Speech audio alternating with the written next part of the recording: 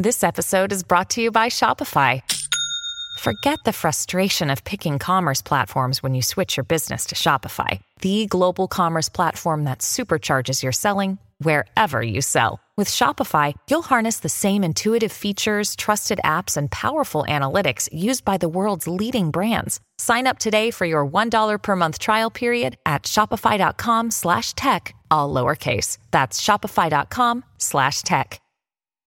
This is like the secret, if anybody's listening and actually wants to do it, is like social growth has been 10x anything else we do for the newsletter. I mean, 10x. We basically go from rented platforms, aka TikTok, Twitter, Instagram, whatever, and we take them to our owned platform, which is our newsletter. Welcome to Creative Elements, a show where we talk to your favorite creators and learn what it takes to make a living from your art and creativity. I'm your host, Jay Klaus. Let's start the show.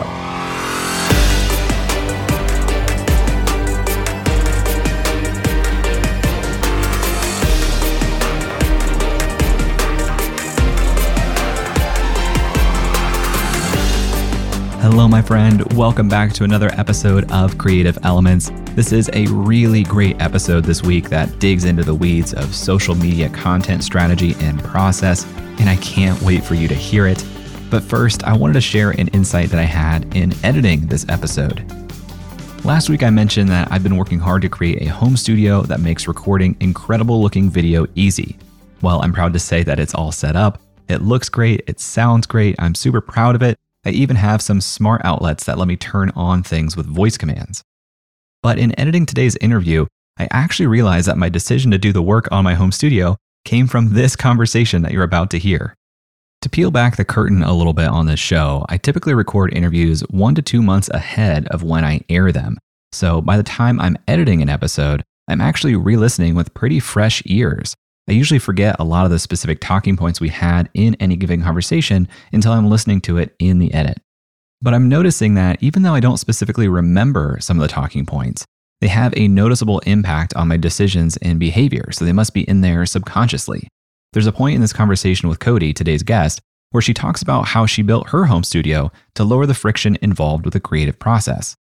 That comment made me think about my own studio, and without getting into the weeds, I had a lot of friction around creating video because of a specific quirk with my camera, a Canon M50 Mark I.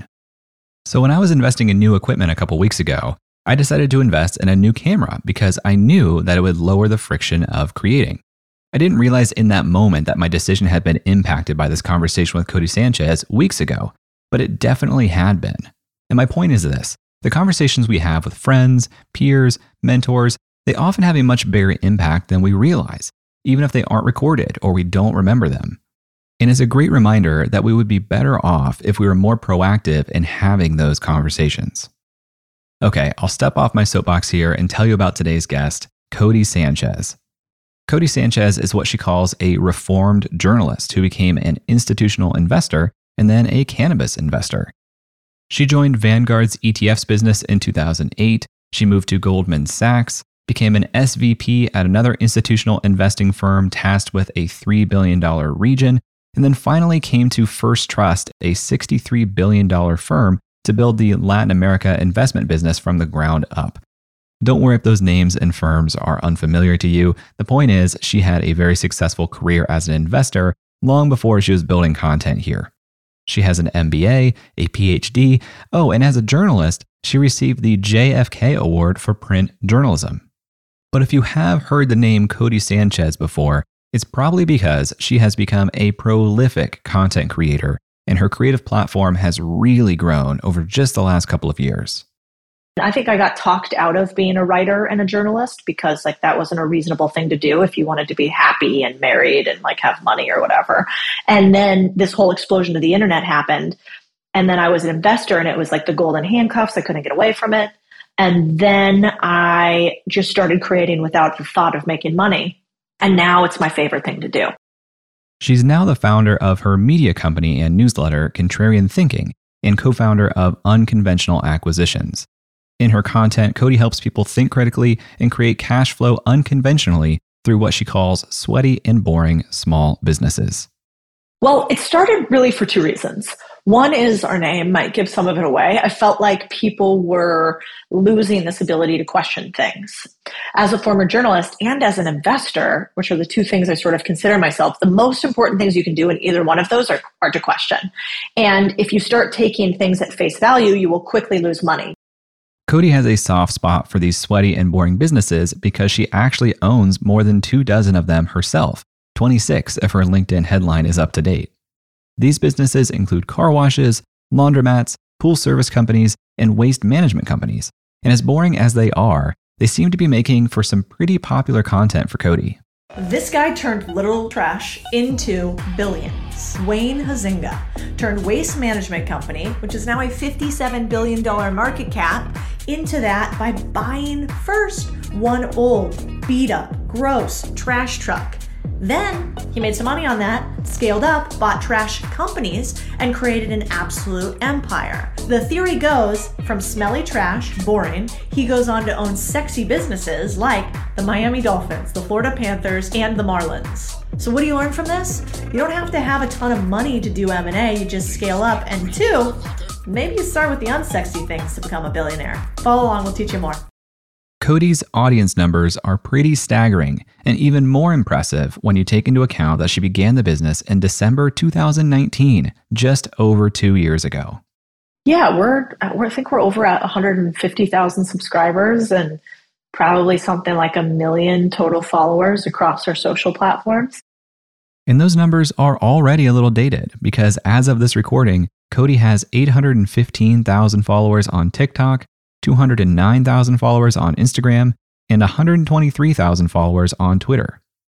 So in this episode, we talk about Cody's bet on being a content creator, how she forms opinions, her exact content process and strategy for TikTok, Twitter, and Instagram, why she doesn't recommend Substack, and why contrarian thinking is a skill we all need to hone. I'd love to hear your thoughts on this episode as you listen. You can find me on Twitter at jklaus or on Instagram at creativeelements.fm. Tag me, say hello, let me know that you're listening. And now, let's talk to Cody.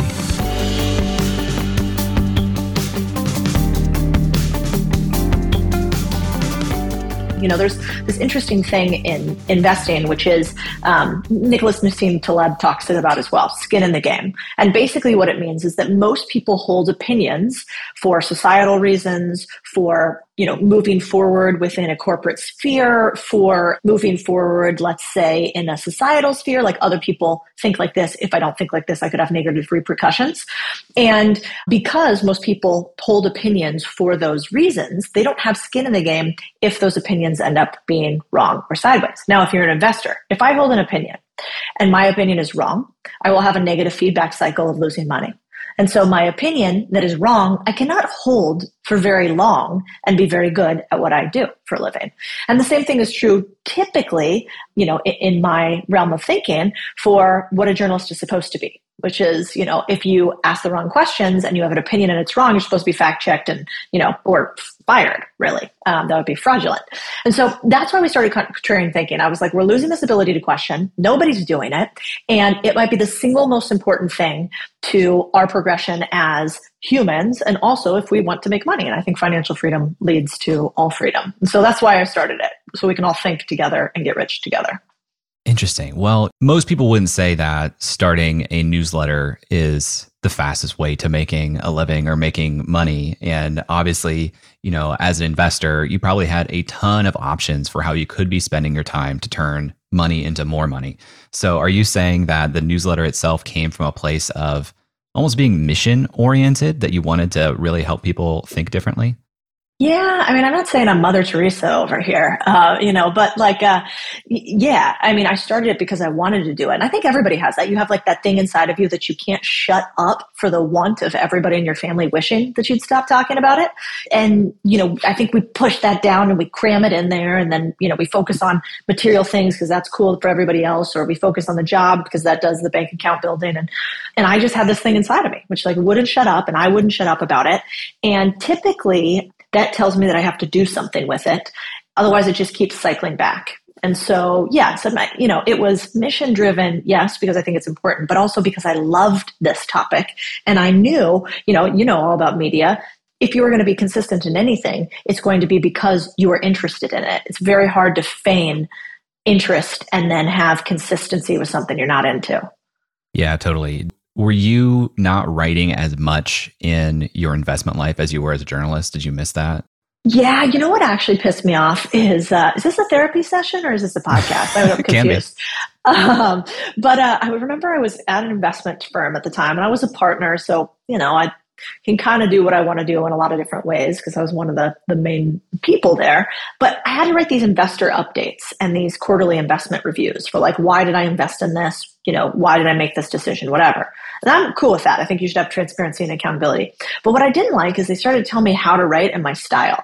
And they were like, they sent me, I can't remember. It must have been like something annoying, like Berkshire Hathaway's, thing. And they're like, this is how we want you to write it. Or like Ray Dalio. Actually, Berkshire's is pretty good. It was like Ray Dalio. It was very cut and dry and boring. And I was like, no, I'm not going to do that. And like, insert F word. If you want to do it, go write it yourself. Oh, you can't because you're not a very good writer. That's right. So that's why you come to me is because I'm a good writer.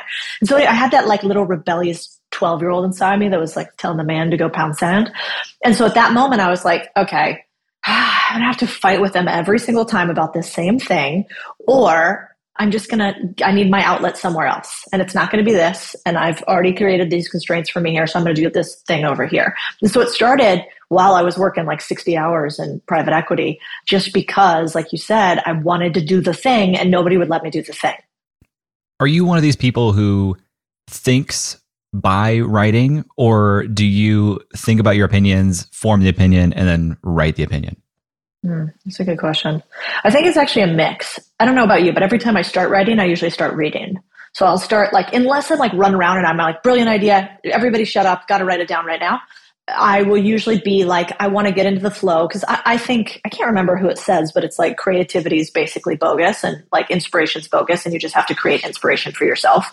And so I make myself write every single day. And now it's a joy that I get to write. It used to be I make myself write. But when I'm in that, hey, it's my writing time, I'll pick up a great book, that I love. And I'll start by reading somebody's words that I think are better than mine. And then that will spur a bunch of thoughts. And then I'll have topics sort of figured out. And I'll take their like beautifully written words into topics that I kind of want to go. And then rabbit holes ensue. But when I'm thinking about something intensely, yes, like one of my partners in one of my businesses, Unconventional Acquisitions, Ryan, he likes to talk through ideas and I want to kill him. I'm like, it does nothing for me. You got to find a girlfriend or something to talk about your ideas with, because if we're actually going to brainstorm, I need quiet and like a pen and a candle. I love that. You've mentioned the word opinions here a couple times and asking questions. I would love to understand in your day-to-day life how you actively keep that front of mind. And the reason I'm asking that is I find myself just often opting out of having opinions at all. Like most of the time, I just don't have an opinion on anything until someone says, what's your opinion on this? And then I start processing like, okay, if you're going to ask me for my opinion, I guess I better start thinking about it. So I'm curious if you have a different way of approaching the world to force yourself to take a stance on things. There's this saying that I've always liked, which is that you should always have a competition of ideas going on in your head. And that goes back to that old adage of, strong opinions loosely held, right? And so I have a lot of opinions, but I don't die on the sword for them. Just today, there was a contentious issue that we saw in a news outlet. Well, I'll say Joe Rogan's new interview with Robert Malone, who's like a kind of a contentious virologist. He got kicked off of Twitter. And so I sent it to a friend on the left and I sent it to a friend on the right. And I said, what do you think about this? And then, both of them came back to me with something or other. And I said, well, give me a source that's as credible in this section as this one and same thing in this one. And then I said to both of them, I'm not interested in being right. I'm much more interested in learning the truth. And so the way that opinions form to me are just this, it's a journalistic urge to find the truth. And then once I think I've found the truth in that instance, whatever it is, then I like to share it. And it's basically a way to stress test my truth. And it probably stems from the fact that I think one of the most powerful things that I can glean always is information. And information categorized and organized towards action is really just an opinion, right? So if you just have information, but you don't take any action on it, then it's not an opinion. It's just a fact, right? Or it's a statistic, or it's a, whatever. And so that's sort of how I think about the world. But yes, I don't think there's a dearth of opinions. I don't think people are running around like, I think nothing. And like, let me throw a few angry buzzwords in the mix, for no reason. I think that lots of people have opinions. I wish we just let them fight. I wish we treated our minds like boxing rings, and we were like, I want to build an exceptional boxing ring. And then whichever boxers are in there fighting, awesome, go at it. But my ring is going to be meticulous. Yeah, I agree with that. I believe people have very strong opinions, but it doesn't seem to me that we are forming them independently as often, which is like great news and opportunity for creators and influencers and people running media companies, but also, like you said, like pretty scary that people, they have their trusted source of this and their opinion is now my opinion. I put it on like a jacket. Yeah. I've heard you, in the research I was doing, I was listening to some other interviews that you've done, and you just mentioned, you texted your friend on the left and your friend on the right. It always seems like you have friends that you spar these ideas with. Do you do that because you want to create content around it, or did you naturally have that behavior before you're even creating content? Yeah, I think that's been a natural. When I was younger, my parents had 4 chairs in our living room, and a lot of people circle around the dining table, perhaps, is where like your family hung out, or maybe in front of the TV watching football. Everybody usually has a familial nucleus that's physical. And ours were these 4 armchairs, my brother, myself, my mom, and my dad. And what we would do for hours, which we kind of joke about now, is we would just talk about things. I like this. No, that's a ridiculous idea. I like this one. What do you think about that one? And so that sort of came naturally to me. And I am hugely uninterested in talking about people like, oh, did you see she did this and this? Don't care. Like, oh, the weather, so uninterested. And so what instead intrigues me is this search for knowledge and truth. I had no idea other people would be interested in it. Honestly, people are like, what's your content strategy? And I'm like, well, I've tried to do the avatar thing, right? Like, this is who I serve. And then I've tried to do the, here are like demographics and whatever. And then what I always end up doing is just creating the stuff that I think is interesting. Usually the stuff that I think is interesting, people will think is interesting. And the second I try to copy somebody else, or I try to do something because it's trending or whatever, it's embarrassing. It totally flops. So yes, I think I've always had that. But I think everybody has that. And the problem with most of us, why we can't create content like that, is because what do? We mouth off every time, telling everybody else our opinions instead of shutting up and listening to your landscaper. This is ridiculous. People won't be able to see this on the podcast. Like, look at this ridiculous thing. So this looks like a Freddy Krueger situation. It's like a Wolverine. It's a legitimate Wolverine, like 3-pronged metal thing that you like hold in between your 3 fingers. Like, you would not want to come into my office right now. We'd have a lot of questions. And the reason I have this ridiculous thing is that I befriended our landscaper who's been working for us. We're redoing our backyard, and his name's Maverick, and he only has 1 tooth in the front. It kind of wiggles when he talks, and he's all tattooed up, and we've gotten to know each other, and he uses this in the yard. And so he's this really kind of scary looking guy with a huge knife, and he gave it to me. And the reason why is because he doesn't know anything about me, but I sit down and like hear his stories. So I think a lot of people think about how to create content from your ideas, and my best content is often not my own ideas. Yeah, totally. Or sometimes for me, I find that it's my ideas that I don't express until somebody asks. So sometimes I like doing interviews simply because then I can write down the answers to questions someone else asked because I forget that's interesting to other people. Totally agree. After a quick break, Cody and I dive deep into both her process and strategy for dominating social media, and later we talk about her paid community and how she would change her approach if she started over. So stick around, and we'll be right back. If you know me, you know how much I believe in memberships. My membership is the core of my business, and earning an income directly from your audience is one of the most sustainable ways for you to become a professional creator too. So I want to tell you about today's sponsor, Uscreen. Uscreen is a beautiful all-in-one platform that helps content creators earn a living from their videos by unlocking predictable, recurring revenue. You can host private live streams for your members, build an on-demand catalog of premium content, and Uscreen gives you a community hub to interact with your members too. They can access your community from their mobile phone, so your membership is right there in their pocket. With a Uscreen account, you get video hosting, an out-of-the-box website, full payment and subscription management, and plenty of third-party integrations too.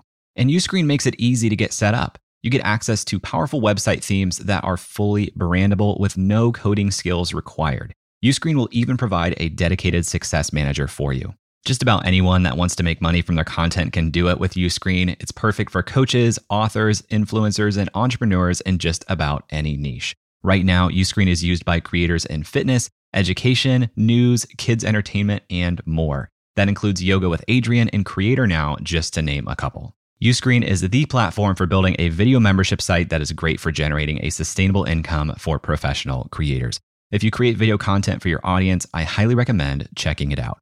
If you're interested in learning more about Uscreen, visit uscreen.link/J. That's uscreen.link/J, and let them know that I sent you. This episode is sponsored by Podcast Movement. For the past decade, Podcast Movement has organized the world's largest gathering of podcasters, featuring thousands of attendees, hundreds of breakout sessions, panels, and workshops, plus the largest trade show in podcasting. Podcast Movement helps podcasters of all experience levels create, grow, and profit from their show.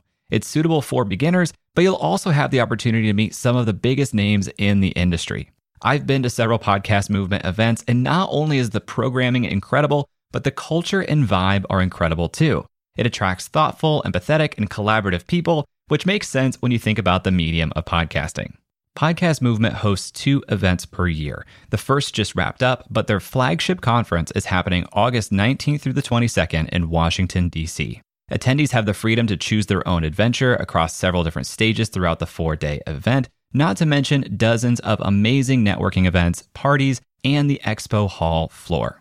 Tracks include podcast creation, video and live streaming, industry professional, plus several stages of curated programming from some of the top companies in podcasting. It's truly a unique event, and if you are a podcaster, I cannot recommend it enough. Right now, tickets are available at super duper early bird pricing. And as a Creator Science listener, you can save $50 on top of that by visiting podcastmovement.com/science. That's podcastmovement.com/science. Welcome back to my conversation with Codie Sanchez. If you followed Codie's content on social media, you know that she loves to talk about buying boring businesses, things like car washes, RV parks, and laundromats.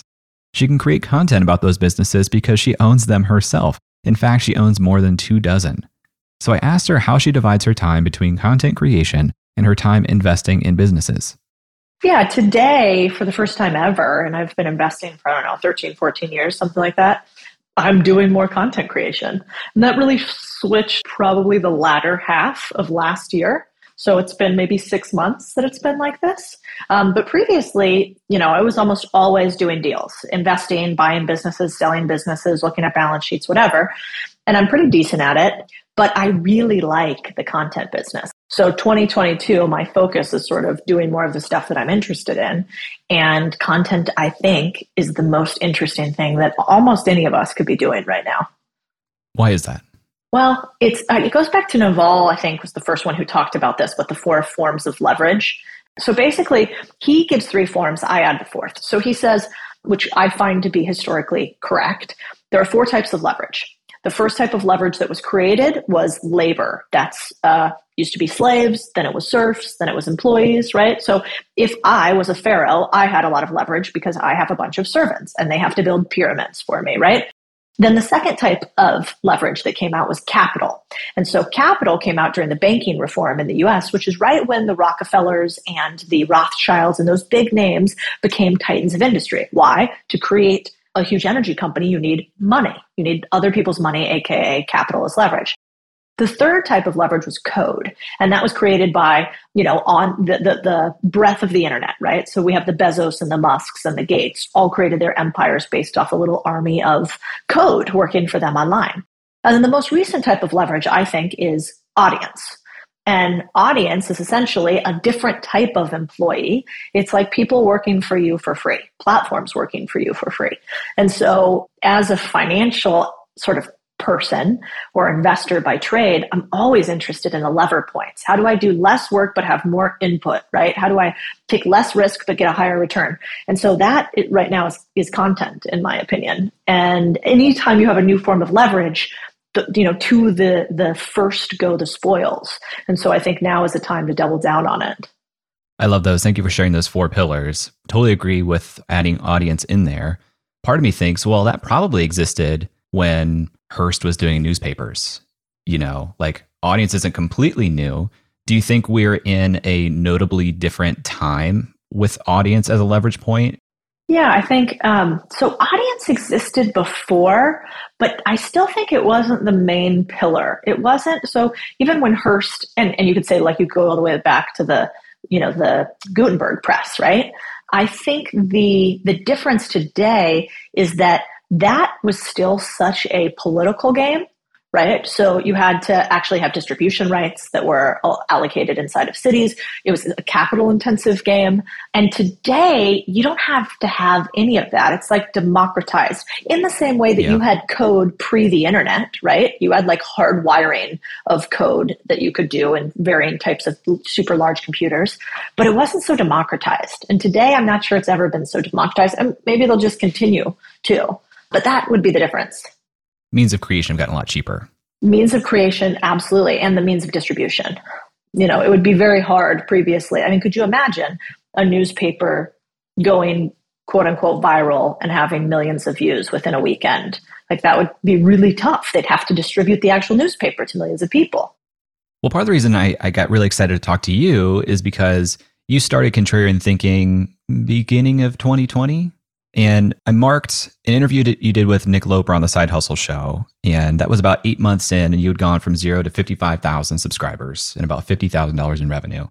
Then you talked to Nathan Barry in March of 2021, around 102,000 subscribers. Which is wild. When you say that, I kind of forgot we did that. I guess we should take a pause sometimes and reflect. It is wild. And, to reflect back some of the other things that maybe listeners don't know, 103,000 followers on Twitter, 64,000 on Instagram, 527,000 followers, 527,000 followers on TikTok.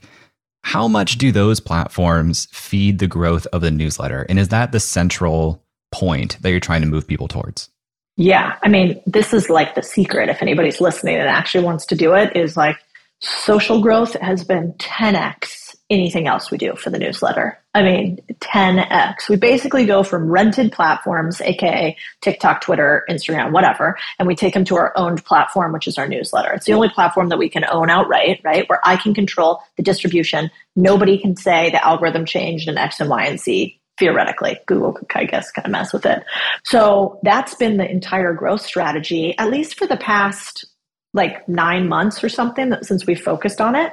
Pre that, it was tough. I was like putting LinkedIn messages into message group and trying to get Facebook groups to grow, et cetera. But right now, all social funnels to the newsletter. And the only way we monetize is through paid products and a community on the newsletter. And maybe someday we'll do ads and sponsorships, but man, I'm nervous about that because of the incentive alignment.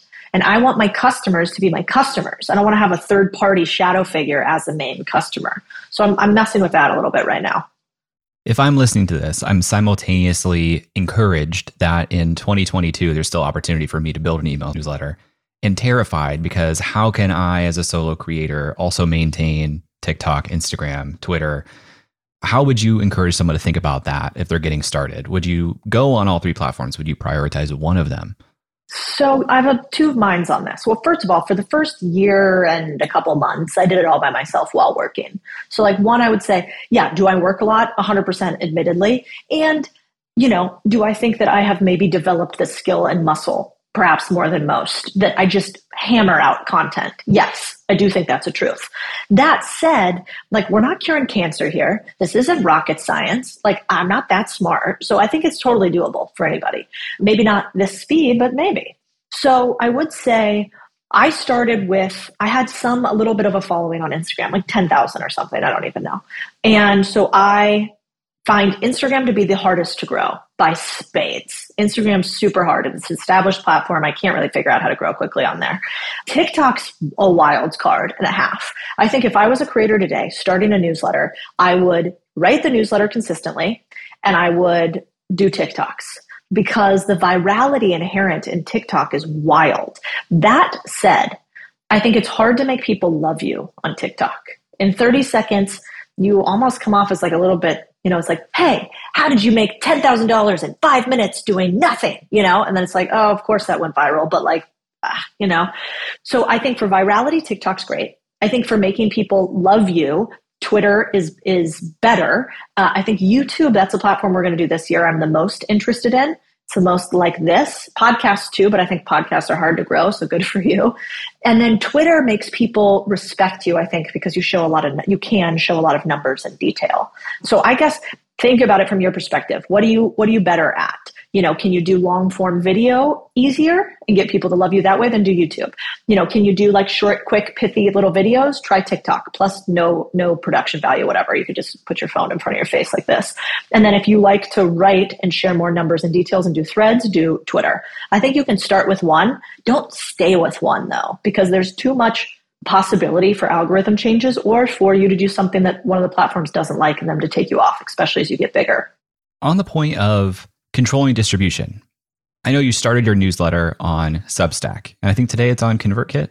Yes. And I know you had like an issue with Substack, and we don't have to get into the nitty-gritty of that if you don't want to, but I would love to hear how you would encourage people thinking today about which EMS to start with who have heard about Substack to think through that decision.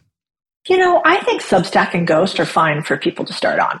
I just think that to charge 10% of your subscription revenue for a glorified Squarespace, WordPress hosted website is a joke. And that's what Substack does. And then what they did to me, I was so surprised. They basically shut off our Substack without telling us, without warnings, without anything, because we had products that weren't running through Substack. And I am an entrepreneur multiple times over. I invest in a ton of businesses. So I hate to give shit to founders. It's like a hard enough business. But the way they handled it was so atrocious. I think their head of marketing only got back to me on Twitter after I posted a thread that got tens of thousands of views and their investors started tagging them. And the first thing she DM'd me on Twitter was like, this emoji. You guys can't see it, but I'll explain it to be like the oh my gosh face with two hands across your head, and then like the cover my mouth with one hand face, and then like a bright red face, and was like, well, I heard what happened to your Substack. I'm like, am I in Fantasyland? How is this how you're reaching out to me right now? She's like, I bet that was annoying. I'm like, annoying? I'll show you annoying. And so anyway, I don't like when people mess with creators because it's so hard to be a creator, actually, even though it's like, oh, woe is me, people are working in the fields, but it's a hard thing. And thankfully, I have other income streams that didn't really matter to me. However, I now have people who work for me that rely entirely on the revenue from this business. I don't take any money from this business right now.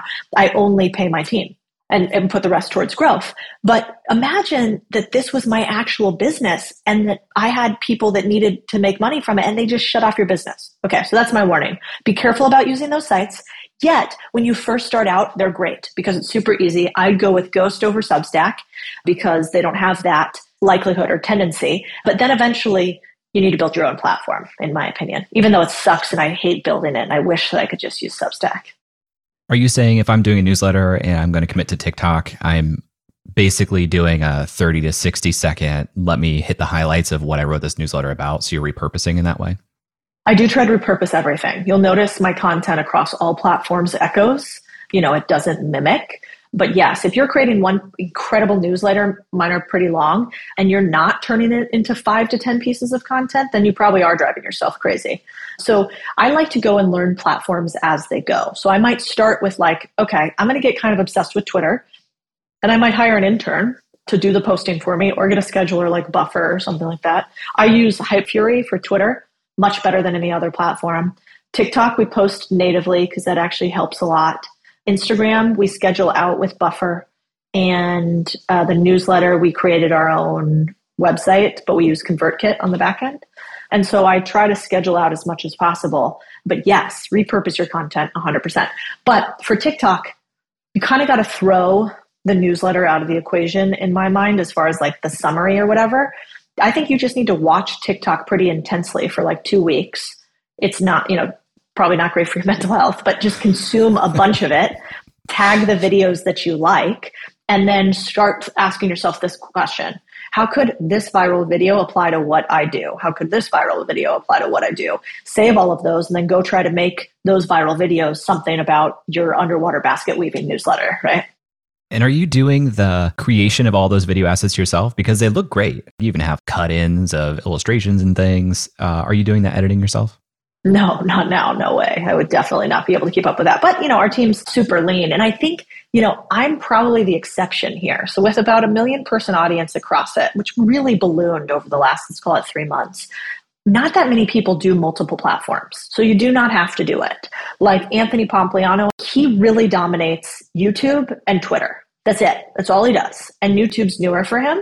And Twitter, he's been a killer at forever. So you can totally pick your platform. TikTok, I have pretty edited videos on there, but a lot of people just hold up their phone and edit in the app. It's just not, I'm 35, so I'm like slightly past the age where I'm pretty good at that kind of shit. So you're creating the asset and then uploading it to TikTok. So basically what I do now for TikTok, I almost treat TikTok like YouTube. So we have a workflow. All of our workflows go in Notion. I go from like idea to a developed script to a ready to film script. Then I film them. Then I take that script and I give it to our editing team. It's a one guy team. And I basically wrote like, I'll kind of write a little guideline for everything I do. It'll say like, here's what a Cody TikTok video looks like. So take any of these videos and make them look like a Cody TikTok video. Got it. And then I batch the content creation once a week. So I film once a week. Got it. What's your film day look like?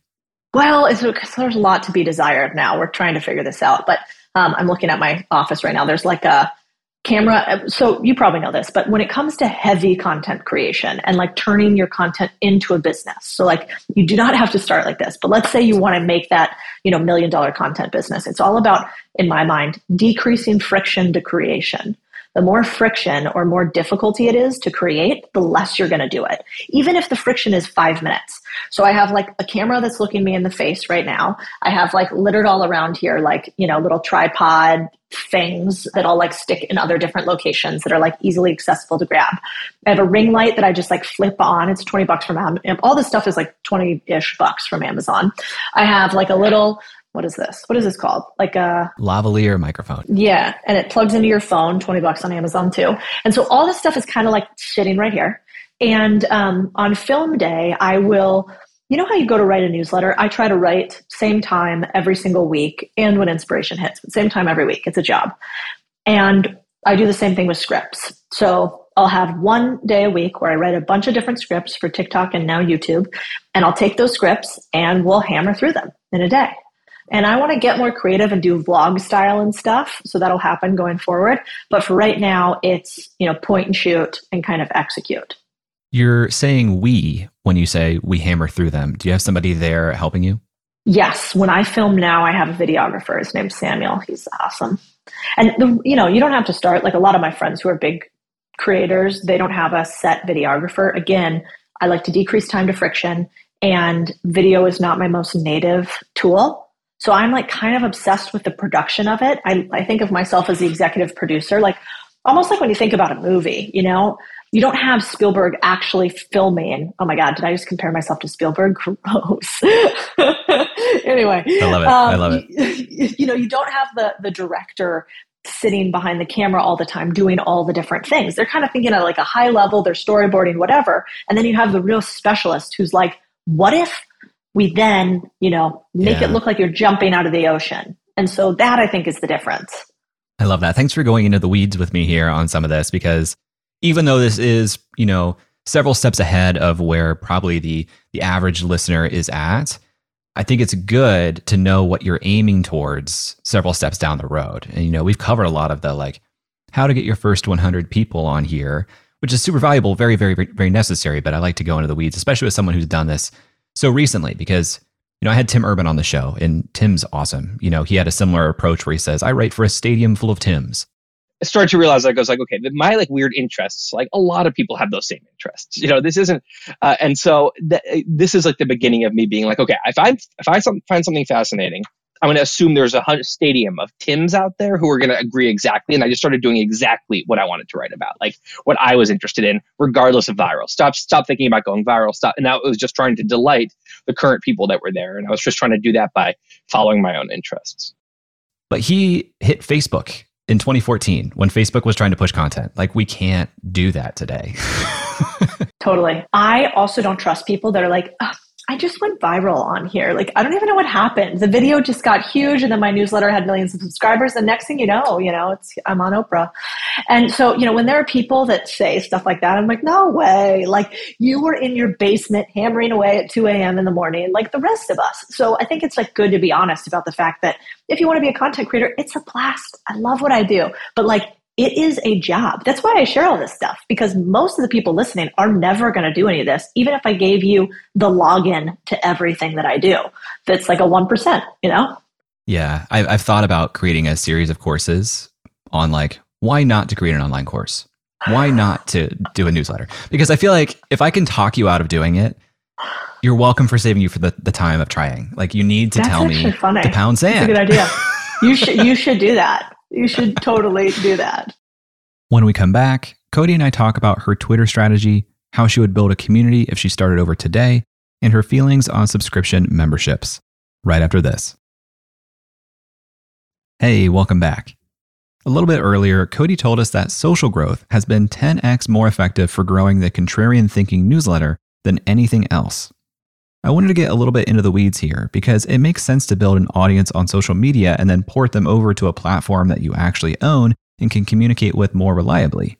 But how does that porting happen? So I asked Cody how much intention she puts into calls to action from her social media posts to subscribe to the newsletter. On Instagram, we're pretty good at doing that. We do that quite a bit. Like, it's in my little link up top. In the captions, they're talking about it quite a bit. It looks like something like maybe 1 out of 3 times, 1 out of 5 times, something like that, we tell people to go subscribe. On Twitter, we probably post about it once every other day or something like that. Go subscribe. Try to do it in a creative, cute way. And then on TikTok, pretty much every time, we're like, if you want more information, there's a free newsletter, the link in the bio. And I try to think about it like a service. Since most of the stuff we do is free, like 99.9% of the stuff we do is free. It's not like I'm, trying to hump them over to $10,000 products. It's where the actual answers to their questions are. But maybe one other thing I'd just say is like, do not feel bad about charging people for things. The entire reason like the media is so screwed up right now is because we have bad incentives, because people thought they were getting free products. And as we learned, when a product is free, you are the product. And so this one is hard for me. People are nasty on the internet. And so they'll say things like, oh, this is a scammer, it's a course, another and I'm like, and I'm always asking myself, is that true? Is there any part of this that I'm posting to be contentious to get more people to buy our stuff? And I try to be really careful about that. And I don't think that's true. I think, in fact, you should charge for things, and it is in the best interest of the people, because guess what? They'll ask for a refund if it's not good. And that is what you should do. You should get a refund if something's not good, instead of have to refund all the ideas that have been put into your head by people that just had bad biases due to advertising. So charge it for your product, and whatever you think the price is that you're going to charge for your product, charge more. So good. I want to get to the paid newsletter here shortly, but before I get off of the topic of social media, how do you think about threads as part of your Twitter strategy? Is that core to your strategy? I see that you have a lot of them, but you also have a lot of single tweets. Yeah. Put in here. Well, single tweets are 100x easy. Maybe not 100. They're 10x. They're 20x probably easier than somewhere between 10 and 100x easier. Yes, exactly. And not only that, but like, I have a team that will help me think up ideas for tweets. And we kind of like, I think about it a little bit like we try to be like, how they talk about Saturday Night Live, like they get together in a room, they like eat a bunch of donuts and drink bad coffee and like throw stuff at each other and think about what's going on. That's what me and my team try to do. And so I try to do that with tweets and stuff that we're doing. That's really easy to do with everything except threads. Threads to me are like an art form. And I have tried to have other team members write them, and it never works out, even when I give them the whole thing. I haven't perfected that yet. And yet, I think threads are 95% of the way to grow on Twitter. Threads done well. That's why I asked. That was my assumption. And I was like, I wonder if you could validate that. Yep. I'm even considering like getting rid of the one-off tweets, because they just don't do as well. But then you become like that person who just posts threads all the time. It's kind of annoying too. So I don't know. You said in the last 3 months, things have really ballooned. I've had this assumption that there's some sort of audience escape velocity to where it starts to really self-perpetuate. Do you believe that? Have you seen that? Or do you have any evidence to the contrary? Yes, 100%. I mean, I'm sure that you can have pullbacks if your content gets uninteresting. But at large, yes. For a long time, nobody cares. Then even less than nobody cares, you decrease sometimes, then you get up a little bit, then you decrease again. And that's totally normal, at least in every business that I've built. But then you get to a certain level where if you're doing it right, people are interested consistently. They're bringing other people along. And it's almost like despite yourself. The only time I've seen that not always work is, TikTok, for instance, because it plays to such virality, you'll have massive spikes. Whereas once you grow on something like Instagram or Twitter, you kind of just keep growing and you'll have like some other spikes, but you won't have a ton of like way down, nobody cares. TikTok's not like that. TikTok, you could have 10,000 views and then you could have 11 million views and they don't really care who you are. And so I do think that's true. That said though, even once you start getting big and you grow massively, you'll still notice that on some channels, you're like, we're double digit growing over here and we're not growing over here. Or maybe this is just me. This is what I do. And I'm always thinking about how could we tweak better for the channels for growth. On the topic of you shouldn't be afraid to charge for your stuff, you have a paid version of the newsletter now, which isn't actually a paid version of the newsletter. It's actually a community and different types of content.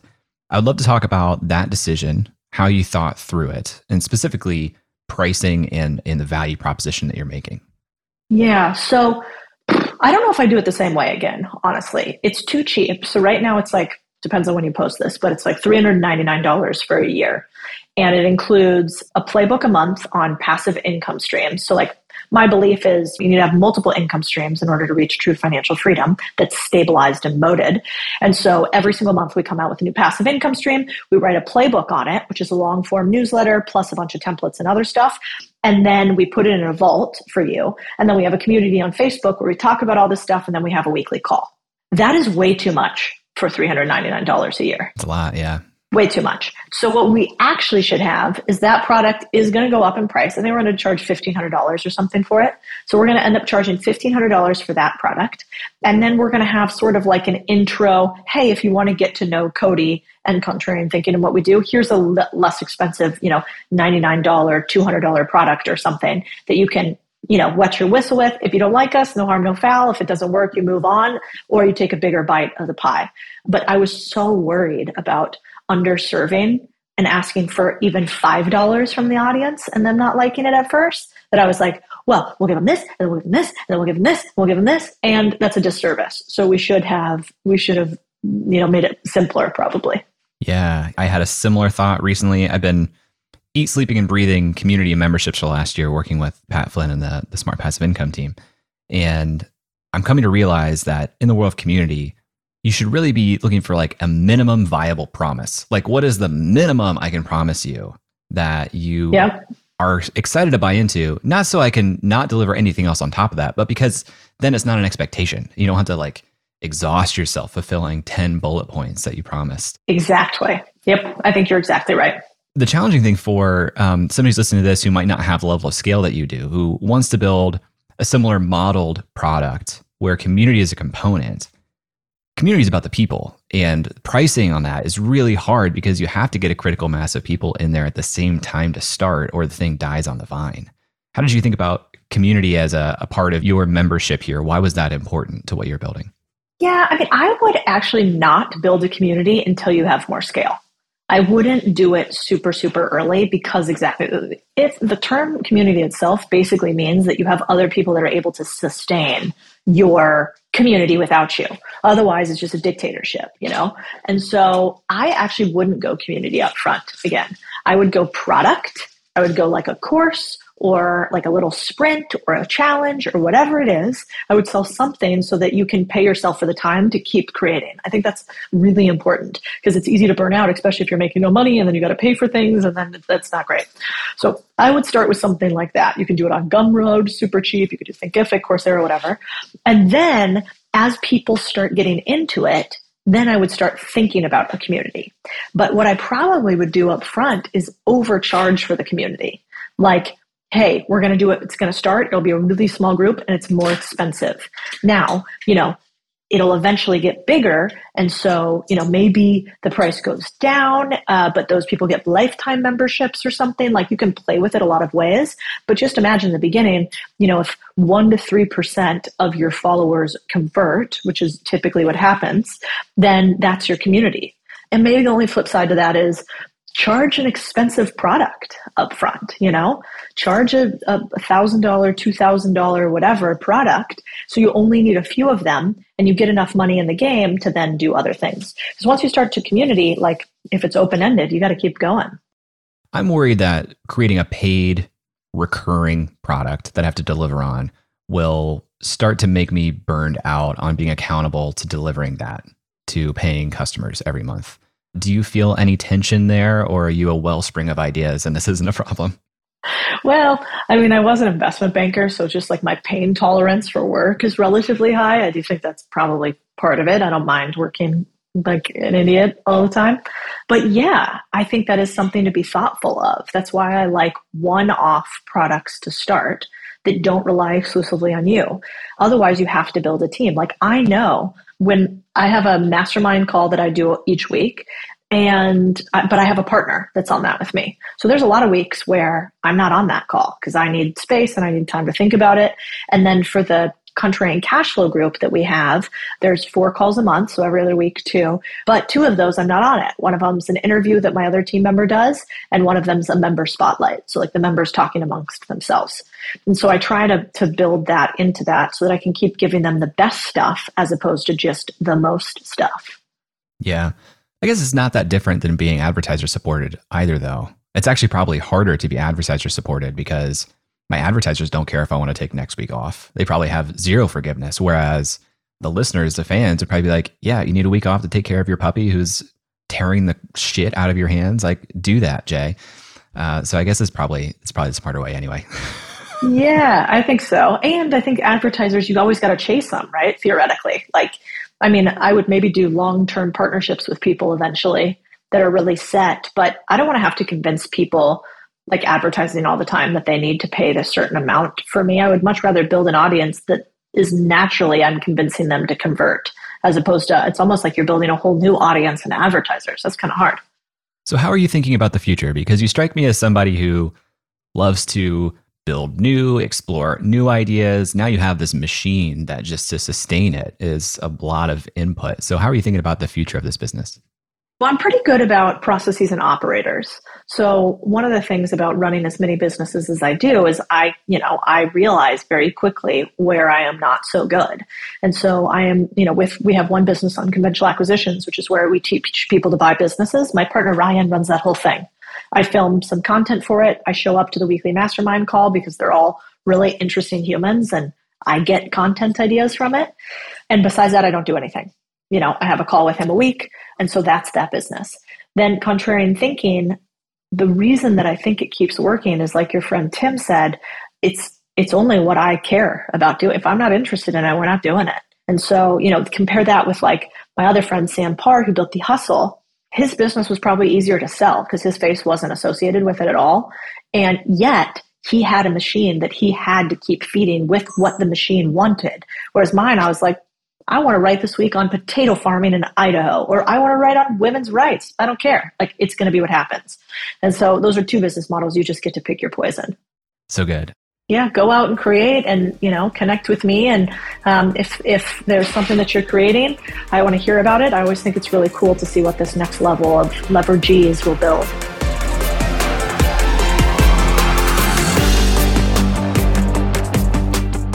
We covered a lot of ground in this episode, and it got me so fired up to see just what is possible with a concerted effort in a short period of time.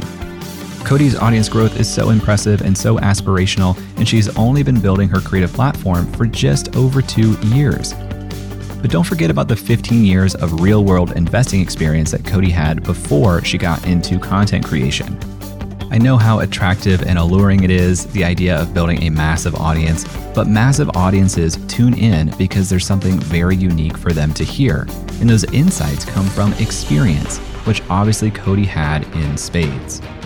If you want to learn more about Cody, you can visit her website, contrarianthinking.co, or find her at Cody Sanchez on social media.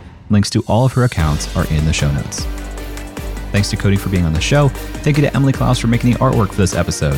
Thanks to Nathan Todhunter for mixing this show, and Brian Skeel for creating our music. If you like this episode, you can tweet at jklaus and let me know. And if you really want to say thank you, please do say thank you. Please leave a review on Apple Podcasts or Spotify. Thanks for listening, and I'll talk to you next week.